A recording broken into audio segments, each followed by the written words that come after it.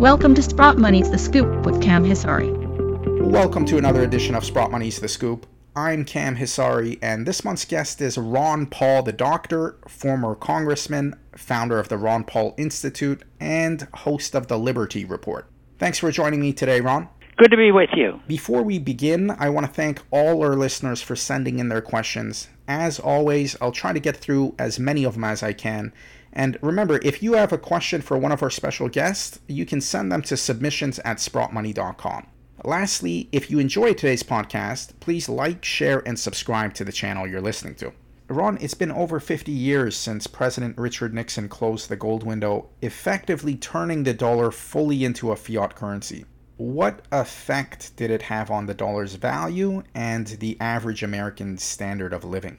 Well, it had a lot of effect on the dollar. The dollar went down sharply, and if you measured it in terms of gold, at that time, theoretically, the gold exchange rate with the dollar was $35 an ounce. At least they were trying to honor that, but everybody knew it was going to fail, so that's the reason gold window got closed.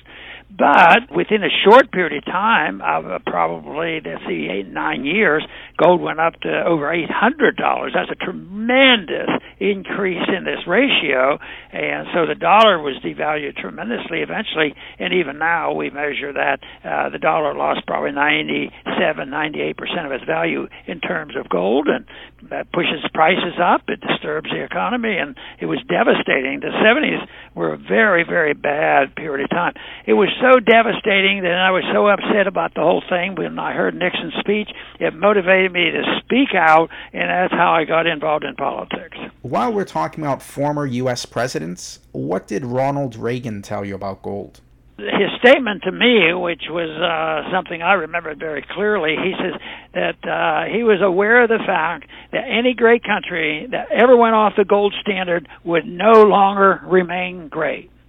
And he might have nailed it. Depends on how you measure greatness when it looks to what's happening to us now as an economic power and a political power. That is being diminished, and it's going to get a lot worse. And it's related, but not the next day. It takes a while for these events to pan out.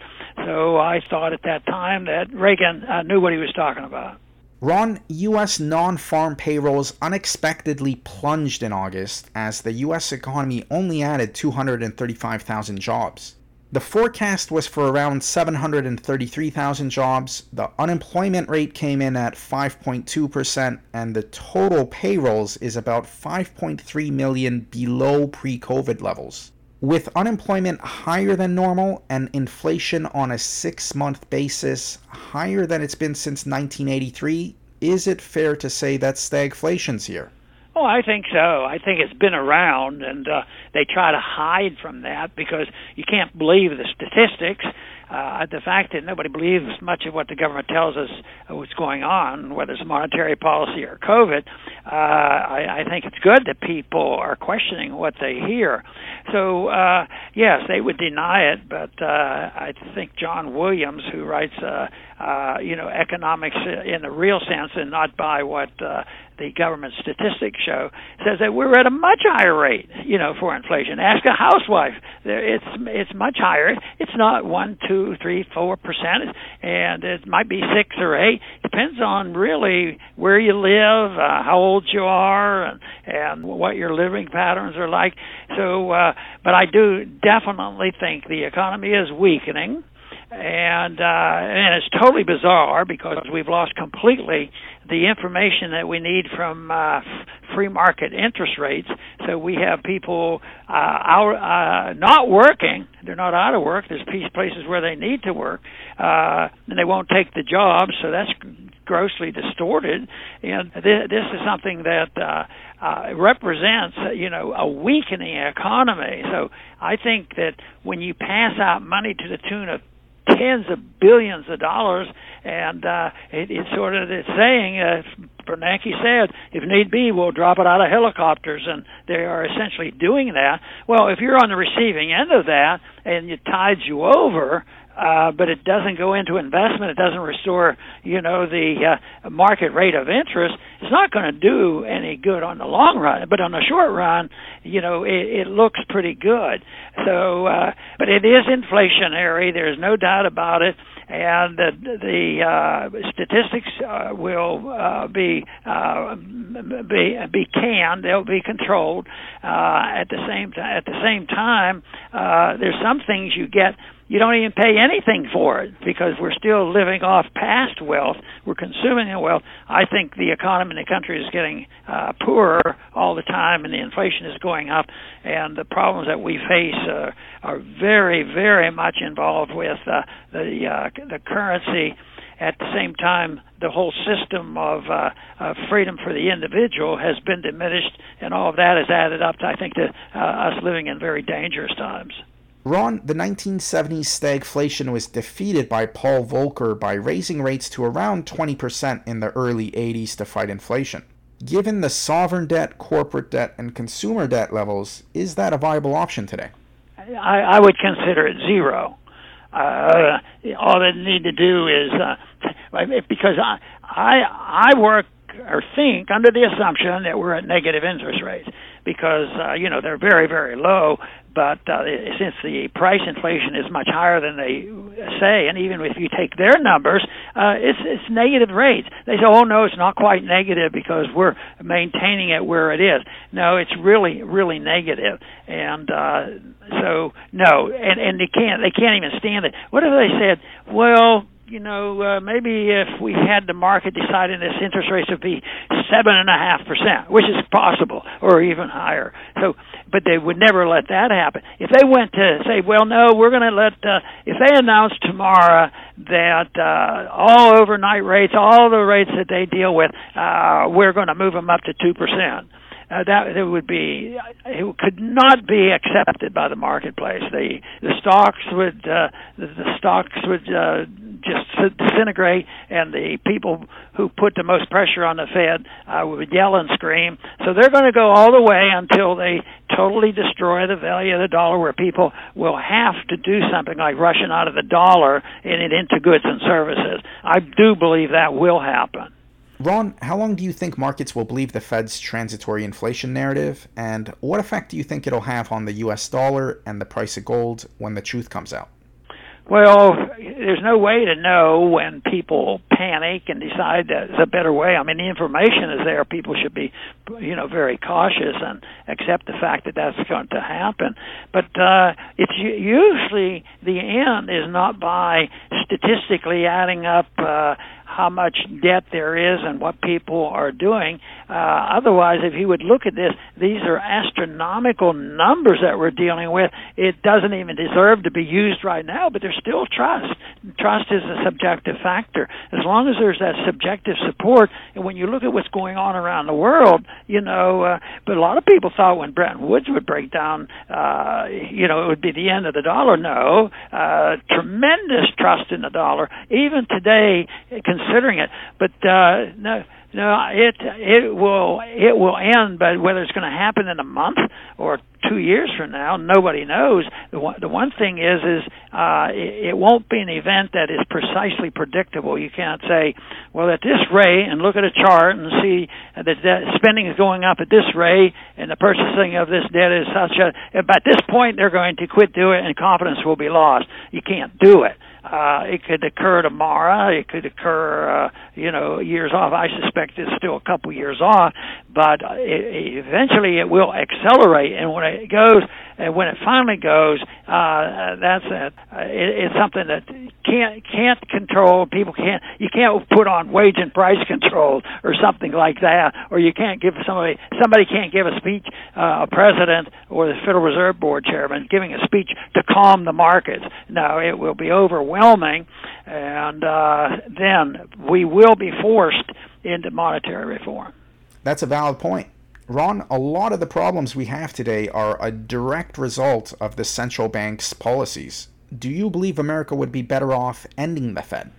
Sure, absolutely. The sooner the better. We lived a good many years, up to 1913, without a Federal Reserve, even though there were 3 attempts before that, but they always failed.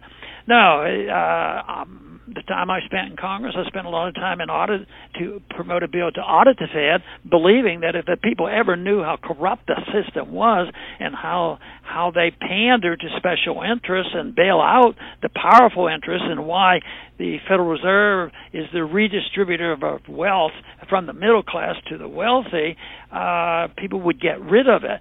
So I was always for the audit for that purpose. But no, we should get rid of the Fed.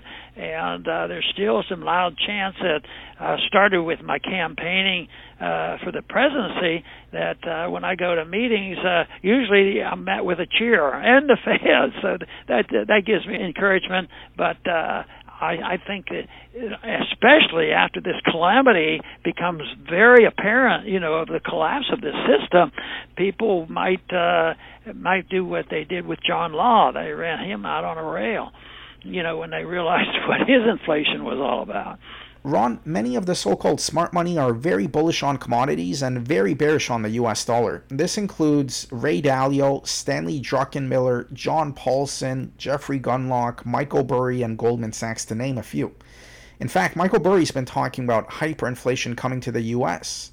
Do you believe we'll see hyperinflation in the U.S.? Sure, I do.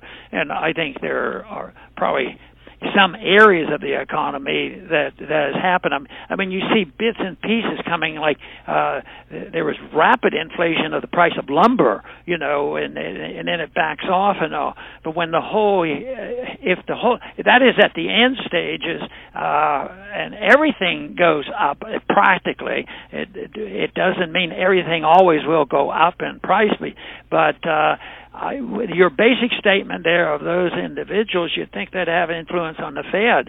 You'd think they would get a little bit of attention from our money managers, because I believe what they say. Ron, what % of one's net worth do you think one should put in gold and silver as an asset diversifier and insurance? As a libertarian, I say whatever they want, whatever they can afford. How scared are you?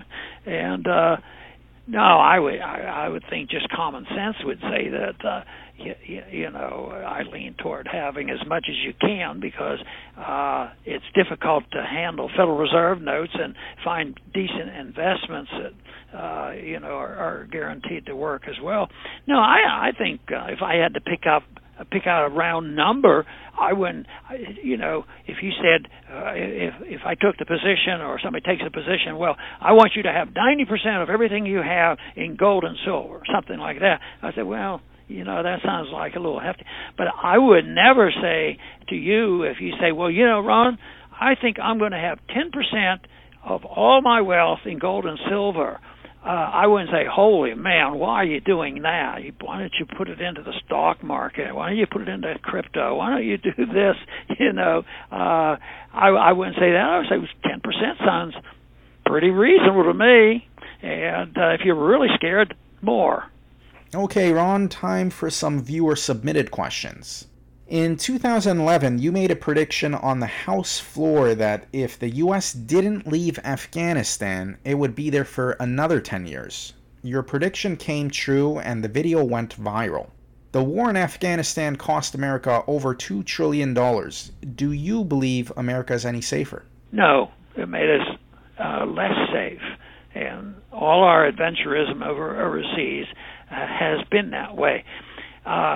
And I would probably just say, especially since World War II, that those were special circumstances. But from then on, sacrificing the Constitution, going to war without a constitutional declaration of war, pretending that we're on the moral side of going to every place.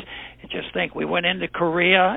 That was a war that I well remember, because a school teacher was redrafted from high school and went over there and got killed in Korea. And it makes no sense whatsoever. We spent all that money. We undermine our Constitution. We're doing it with a pretense that we're on the moral side of doing this. And then subsequently, we had Vietnam. I was drafted during the Vietnam period, and I was growing very annoyed by that, and that motivated me. One of the reasons why it motivated me to go to run for Congress, and then tried my very best to call attention reaction, and that's why those speeches are there about if we don't change our mind, we're going to be there. We've been there 10, we'll be there another 10, and that was just a sort of a spontaneous reaction to it, to the situation. But no, we're poorer and less free, and I think we're much poorer and much less free because we decided the domestic enemy is a virus, and there's a gross distortion of what's really going on there, and yet the people have followed the line of thinking of Dr. Fauci.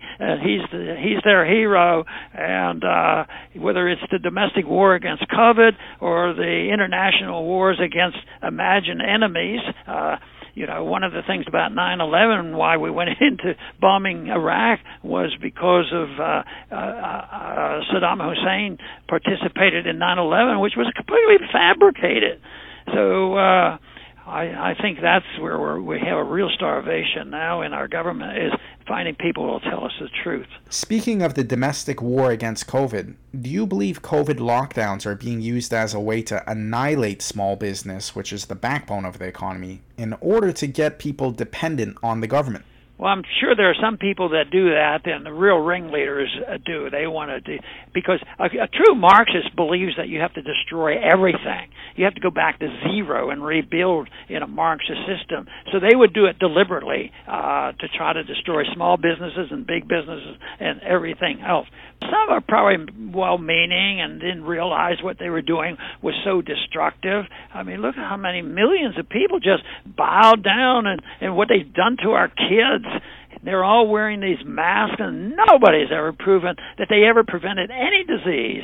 So, yes, it's a real tragedy. It's overkill.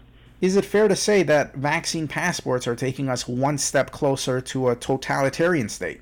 No doubt. I absolutely believe that. And I believe that there is a strong motivation of individuals. That's exactly what they want. But some people may rationalize. I've talked to some people who are just progressive in their thinking and thinking, well, this is good. This is the way we can make sure that a bad person doesn't come to your store. That kind of stuff. It's horrible how easy people can be converted to accepting that. But the passport, is I think a real serious goal that they have been promoting, and they've made a lot of progress. But right now, though, there's a reaction to it, and some of the parents are sick and tired of it, and they're standing up against it, and they're going to the meetings. And the one thing that I'm getting a charge out of is the French people, where I thought they would be too complacent. They're not as complacent as we are. So it is something they've been too complacent, but I believe the people are waking up, and I think, in that area, maybe we can reverse a little bit of it. That problem is overwhelming, but I think we can reverse a lot of that lockdown stuff easier than we can get monetary reform. All right, we have time for one more submitted question. During your tenure at the House, were the issues of debt and currency debasement ever discussed, and were they even seen as detrimental to the economic well-being of the nation? Not in an academic way. They didn't have a serious conversation. There were maybe one or two, but that was not in their interest. A lot of them didn't understand that, and they didn't think it was important, and the ones who did thought it was necessary because they were all big spender, and if you didn't have the facilitator of paying these bills when you didn't want to raise taxes, they weren't interested in a discussion of this. I had one interesting thing happen to me once is we were having a meeting, a hearing or something that was going on, and this subject came up, and I, of course, talked about gold and all, and then afterwards we had a luncheon that we went to, and I was the congresswoman that was sitting next to me. She wanted to whisper it to me because she was curious. She had listened to the debate and the interview, and she says, "Ron," she says, "are we still on the gold standard?" No, we're not on the gold standard anymore. But that's where it is. They didn't, members of Congress were not too aware of what was going on, let alone the shenanigans that go on with the Fed. Ron, thanks for sharing your insights with us. Please let our viewers know where they can find your work. Okay, well, I put on a program every day. It's the Ron Paul Liberty Report, and it's live streamed at 11 a.m. Every day of the week, 5 days of the week, and we'd love to have them join us. And that is one way with the Ron Paul Liberty Report. You can reach me. On a final note, if you're interested in purchasing precious metals or have some questions, Sprott Money's here to help. Just call us at 1-888-861-0775 and we'll be more than happy to answer your questions. Alternatively, you can shop directly online at sprottmoney.com. Well, that's it for this edition of Sprott Money's The Scoop. I hope you found it of value. Please like, share, and subscribe, and see you on October 8th for the next edition.